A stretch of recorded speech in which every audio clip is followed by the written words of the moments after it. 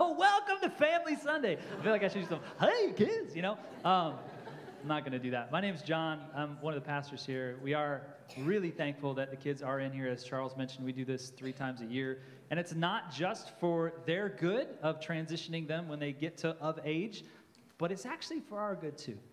It's good for us to see all ages of kids and adults in this room together worshiping God, learning what it means to sit under his teaching, under his word, take communion together, pray together. So it's a blessing for me. I know as a pastor, I love your kids.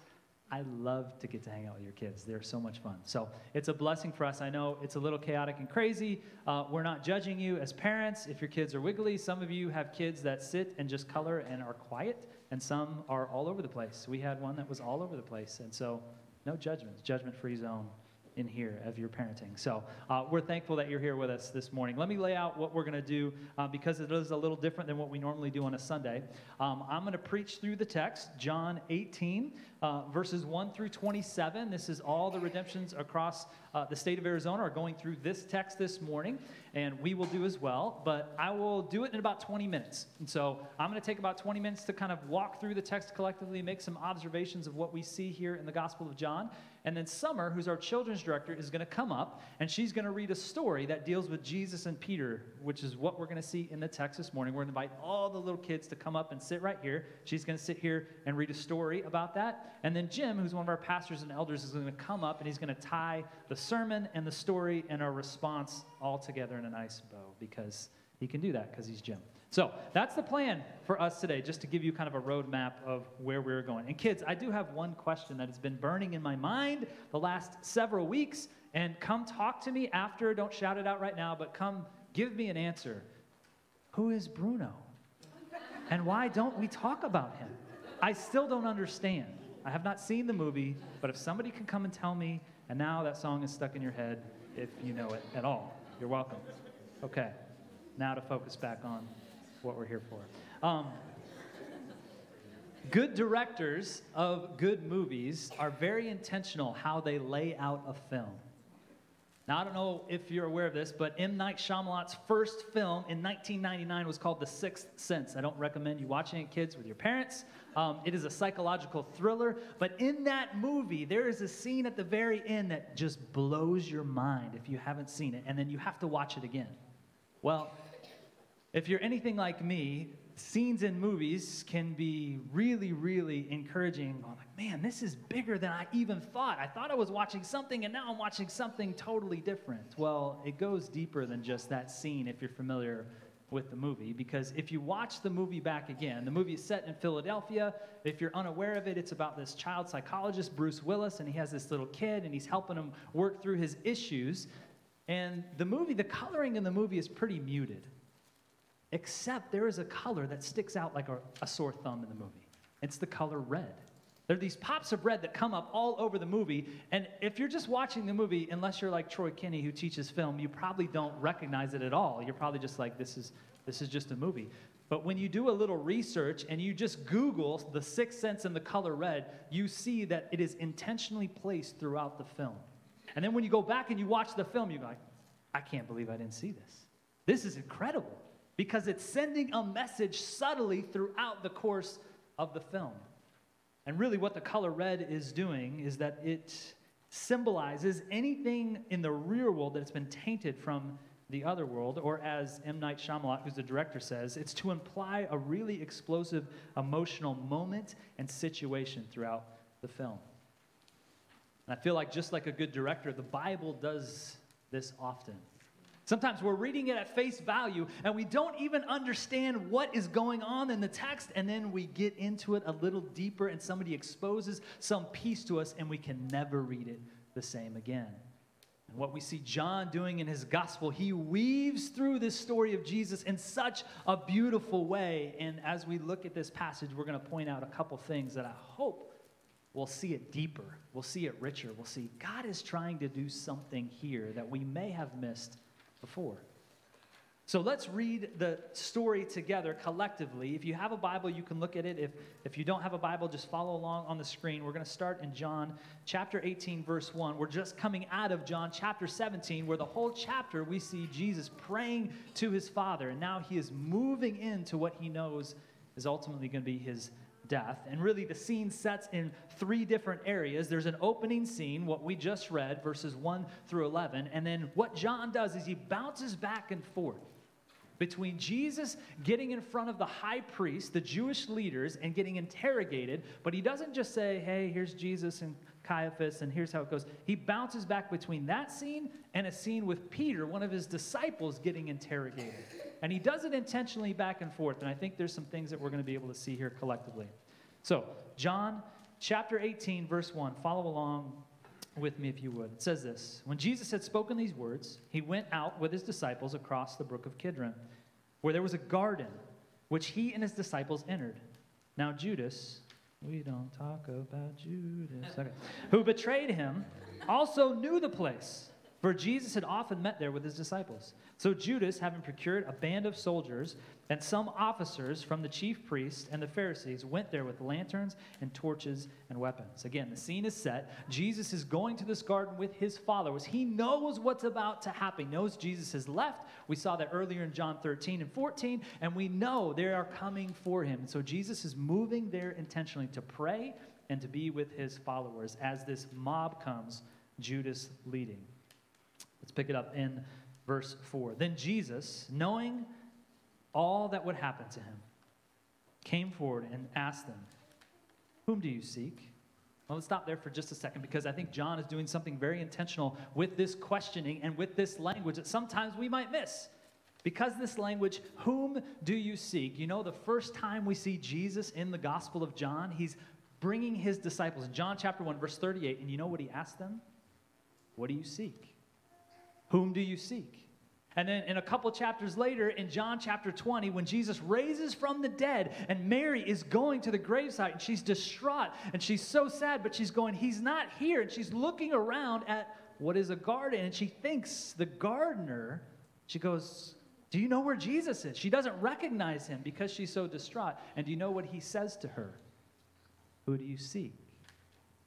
This idea of seeking Jesus and seeking God is woven through the entire Gospel of John, and I think John is using very, very intentional language in this moment, asking, who do you seek? Some people in the Gospel of John are seeking Jesus to kill him. John chapter 7 says that. The religious leaders, they don't like Jesus because they're taking away their control, the powers and the control of religious leaders, and so they are seeking to kill him. Just like in this moment, they are seeking to arrest and kill Jesus. Some people, in John chapter 6, Jesus does this miracle, and he feeds this whole crowd, all these people. And they're like, man, this is pretty amazing. We want to continue to follow Jesus. And then in John chapter 6, he says, why are you seeking me? You're not really seeking me. You're seeking to get fed. You don't really want me. You want what I can give you. And some of us seek Jesus for that very reason. We don't really want Jesus. We just want what Jesus can give us. We want heaven. We don't want to go to hell. We want to go to heaven. And so we're going to seek Jesus. And Jesus is like, are you really seeking me? It's about a relationship with me. Are you seeking me, or are you just seeking what I can give you? When you're seeking Jesus, who are you really seeking? The way Jesus uses this language in John chapter 5, when he talks about seeking, he talks about how he is seeking to submit. That he only does the Father's will. He's not seeking his own will. He's doing the will of the Father. Who are you seeking? This is the question that Jesus asks as the soldiers approach him. Let's pick it up in verse 5. They answered him, Jesus of Nazareth. And he said to them, I am he. Judas, who betrayed him, was standing there with them. When Jesus said that I am he, they drew back and fell to the ground. So he asked them again, who are you seeking? And they said, Jesus of Nazareth. Jesus answered, verse 8, I told you that I am he, so if you seek me, let these men go. There's another loaded phrase in this passage right here, other than who are you seeking? It's I am he. Now, Jesus is using this language very intentionally. I think John puts it in here very intentionally to help us understand. And the readers of this original document would understand when Jesus is saying, I am he, he's going back to a story in the Bible. Do you know what story he's going back to? It's the story of Exodus. And God sees the suffering of his people in Egypt. They're being oppressed and they're crying out to him. And he said, I'm going to send someone to rescue you, to free you from your slavery. And he meets Moses in the desert through this burning bush that keeps burning and keeps burning. And when God has this conversation with Moses, and Moses is going, I don't want to go. I can't go to Pharaoh and challenge him. Like, who am I supposed to say sent me? What does God say? Tell him I am sent you. So Jesus is making a direct claim to who he is divinely, even in this moment. It might seem like he's just answering the question that they are wondering, who is Jesus of Nazareth? I am he. He's actually making a very direct reference to being God. Not only that, but John weaves this I am language throughout the text. There's 7 times that Jesus says, I am in this gospel. He also says, I am blank 7 times. He says, I am the bread of life. I am the light of the world. I am the gate for the sheep. I am the good shepherd. I am the resurrection. I am the way, the truth, and the life. I am the true vine. When Jesus answers these people that are coming for him and he says, I am, he is saying, I am God. You will not find life anywhere else but me. And it's true. We try to find life in all types of different places throughout our week, thinking that that thing or that person will satisfy our deepest needs. But Jesus is the only one that can do that. Very intentional language that Jesus and John, through the power of the Holy Spirit, are using in this text. He says, I am he. Verse 8, let's pick it up again. Jesus says, I told you that I am he. He says it how many times? 3 times in your Bible. That's going to be significant as well. He says 3 times, I am he. Verse 8, I told you I am he, so if you seek me, let these men go. Verse 9, this was to fill the word that he had spoken. Of these whom you gave me, I have not lost one. He's talking back about being the good shepherd and caring for the sheep. Verse 10, then Simon Peter, you love this. Simon Peter, having a sword, he drew it and struck the high priest's servant and cut off his right ear. You know he wasn't aiming for his ear, right? Like, can you just imagine the scene? Like, these people are coming. The disciples, it tells us in the other passages of the gospel, they're asleep. And they wake up to this rumbling of these foot soldiers coming at them. And Peter's probably just waiting. He's going, okay, I just told you, Jesus, I'm not going to deny you. I'm your guy. They're trying to come at you. I'm going to pull my sword. I'm going to take care of it. And he does his best in his own power, and he can't even hit the guy's neck. He cuts his ear off. And what does Jesus tell Peter? Verse 11. It says, so Jesus said to Peter, put your sword into its sheath. Shall I not drink the cup my Father has given me? So that's the first scene. Then it moves into this back and forth interrogation that we see starting in verse 12. Let's look at that. It says, so the band of soldiers and their captain of the officers of the Jews arrested Jesus and bound him. First they led him to Annas, for he was the father-in-law of Caiaphas, who was the high priest that year. And Caiaphas, who had advised the Jews that it would be expedient that one man should die for the people. Camera switches. Verse 15. Simon Peter followed Jesus, and so did the other disciple. Since that disciple was known to the high priest, he entered with Jesus into the courtyard, the high priest. But Peter stood outside at the door. So the other disciple, who was known to the high priest, went out and spoke to the servant girl who kept watch at the door and brought Peter in. The servant girl at the door said to Peter, you are also, are you not one of the disciples, the man's disciples, are you? He said, this is Peter, I am not. Now the servant and the officers had made a charcoal fire because it was cold, and they were standing and warming themselves. Peter, who was also with them, was standing and warming himself. Next scene goes back. Verse 19. The high priest then questioned Jesus about his disciples and his teaching. Jesus answered him, have I spoken openly to the world? I have always taught in the synagogues and in the temple, where all the Jews come together, and I have said nothing in secret. Why do you ask me? Ask those who have heard what I have said to them, that they know what I said. What Jesus is saying is like, listen, if you were interrogating correctly within the law, this would be the process. You would ask witnesses. You wouldn't ask me directly. Why are you doing this? Verse 22. When he had said these things, one of the officers standing by struck Jesus with his hand, saying, is that how you answer the high priest? Verse 23, Jesus answered him, if what I said is wrong, bear witness about the wrong. But if what I said is right, why do you strike me? Then Annas sent him out, bound to Caiaphas the high priest. One more camera change. Verse 25. Now Simon Peter was standing and warming himself. So they said to him, are you also not one of his disciples, are you? He denied it and said, I am not.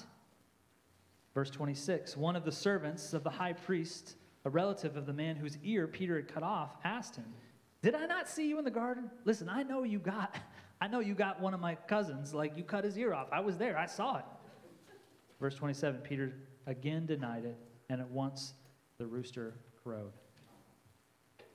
Let me give some brief observations of this text and what we see. And really, I was having a conversation with Luke Simmons, who's one of our pastors at Redemption Gateway, and these are really 3 points that he pointed out in the text, and I was like, this is exactly what it is. The first is really this story, and what we just read really shows us 3 pictures of humanity. 3 pictures of humanity. The first is humanity at its worst. We see that in Judas. Judas comes. He's been with Jesus 3 years. Jesus has done nothing but love him and care for him and guide him. But Judas's heart is dark. And we see humanity at its worst. He comes in the night to betray Jesus. The other Gospels tell us he walks up and gives him a kiss, a friendly gesture to betray him. We see humanity at its worst. Before we come into a relationship with God, we are dark in our hearts. We do things that are terrible. Now, you might not think they're terrible, but just like these soldiers that come with Judas, they are enemies of God in that moment as they come to arrest Jesus. And so you might not think your thing is that bad because this guy's thing is worse, but you're an enemy of God before you know Jesus. You're separated from him. Your sin is separated from God, the holy God that loves you and cares for you. This is humanity at its worst. Not only do we see humanity at its worst, but we see humanity at its best. That's actually pictured in Peter. Peter steps up to the plate.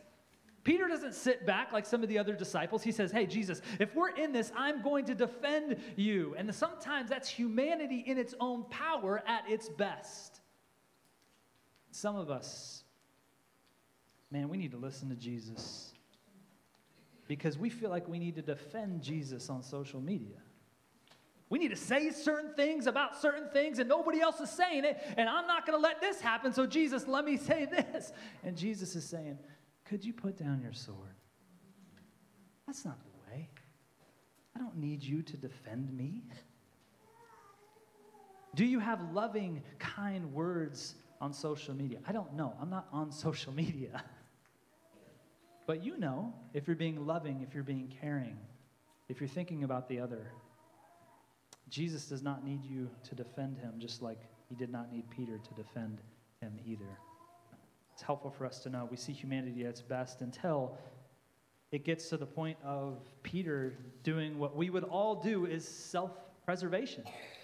At the end, he doesn't know what's happening. He follows kind of Jesus from a distance, and he basically protects himself. And it's key that just as Jesus says, I am 3 times, what does Peter say? I am not 3 times. This is the best we have in our own humanity, in our own power. We cannot live the way God has called us to live in our own flesh. It will end up like this every single time. We will be like Peter. Not only do we see humanity at its worst, we see humanity at its best in Peter, but we see humanity at its truest in Jesus. That's the beauty of this story. Jesus is poised. He's courageous. He's righteous. He's sacrificing. Even in verse 9, when he says, listen, if you're seeking me, let these men go. It's kind of like a reverse Garden of Eden where Jesus says, I will take the heat. You let them go. Jesus does that all the time with us. I love what Paul Miller, who's in charge of See Jesus, says about this passage. He says this. He says, Jesus performs a ballet of love, protecting, defending, touching, healing, rebuking, one move rapidly following another, while all around him we are pretending, running, striking, betraying, and murdering. He is beautiful.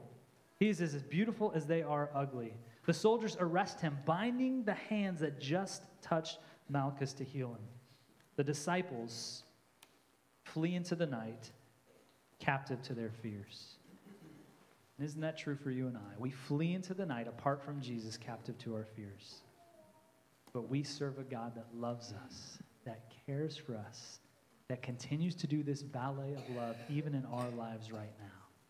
He's calling us to come back to him just like he does Peter at the end of the book. Jesus is the truest picture of what it means to be fully human.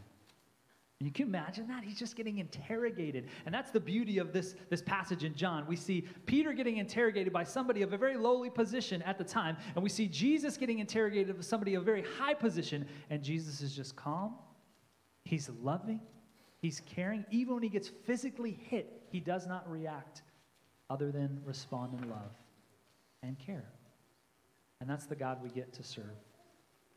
Well, what happens to Peter? Some of you know the story. Some of you may be not familiar with it. I'm going to have Summer come up, and she's going to share a story called A Friend Who Forgives.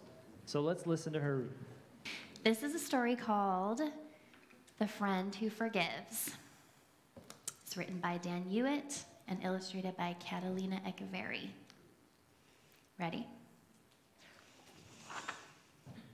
Okay. A long time ago, there was a man named Peter who was best friends with Jesus. Peter was a fisherman. He was strong and brave, but he often said the wrong thing. Do you ever talk before you think? Well, that's what Peter did, again and again and again. Peter loved fish. In fact, one day he and Jesus had fish for breakfast. Fish for breakfast? That's weird. But we will save that part until the end of the story. On the day when Jesus first called Peter to follow him, can you guess what Peter was doing? Fishing.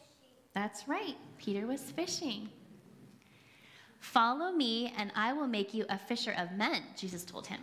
Can you imagine that? Peter fishing for men? Jesus explained that just as Peter liked to search for fish, Jesus had come to search for people who needed forgiveness. Peter loved being friends with Jesus. He saw Jesus do lots of amazing things. One time, Peter's mother-in-law was sick, and Jesus healed her. Another time, Peter was about to drown in a storm, and Jesus saved him. Slowly, Peter realized that Jesus was more than a friend. He was God. He would never let Peter down. But sometimes Peter let Jesus down. Like the time Jesus explained to his friends that he had to die on the cross, but that he would come back to life to offer forgiveness. All of you will run away. You're going to say you're not my friends, Jesus said. Peter spoke right up, right away. He did that a lot. I will never do that, Peter said. But Jesus told him, before the rooster crows in the morning, you will say 3 times that you are not my friend. I would never do that. Jesus is my best friend, Peter thought. When soldiers came to take Jesus to the cross, Peter pulled out his sword to stop them. Put your sword away, Peter, Jesus said. My Father says that this must happen.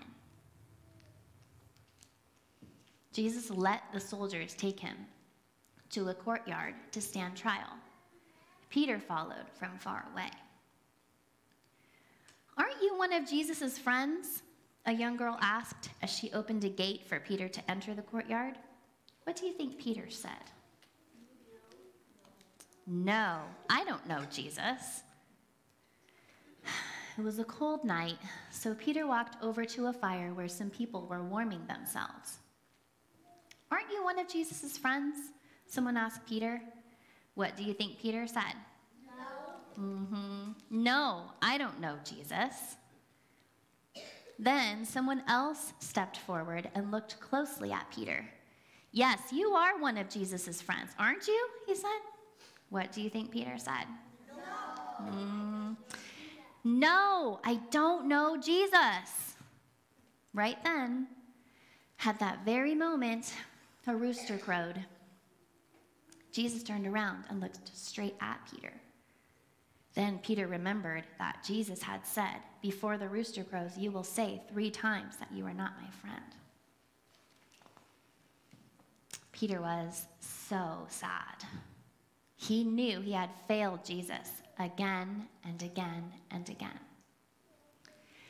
He didn't just need to find other people who needed forgiving. He needed forgiving too.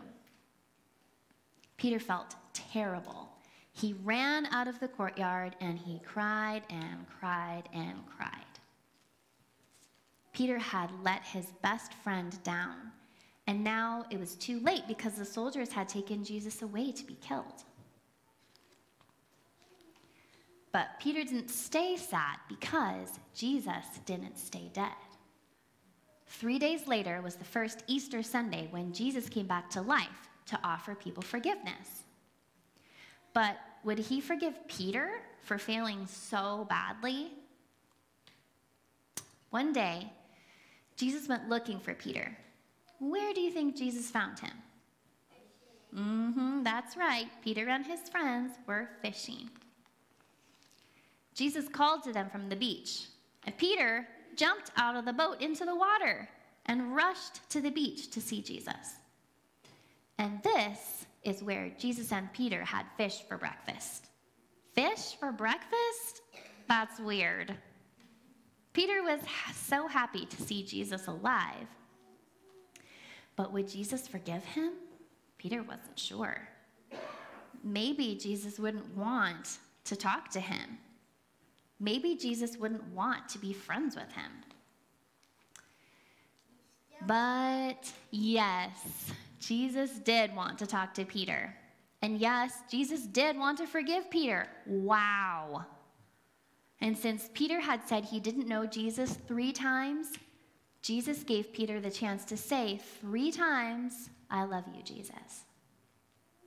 That's how Peter became a forgiven fisher of men. Peter spent the rest of his life telling people about his best friend, Jesus. He told them that if they put their trust in Jesus, he would forgive them again and again and again. That's because Jesus was Peter's best friend. He forgave him again and again and again. And if you trust in Jesus, he will forgive you too, again and again and again. The end.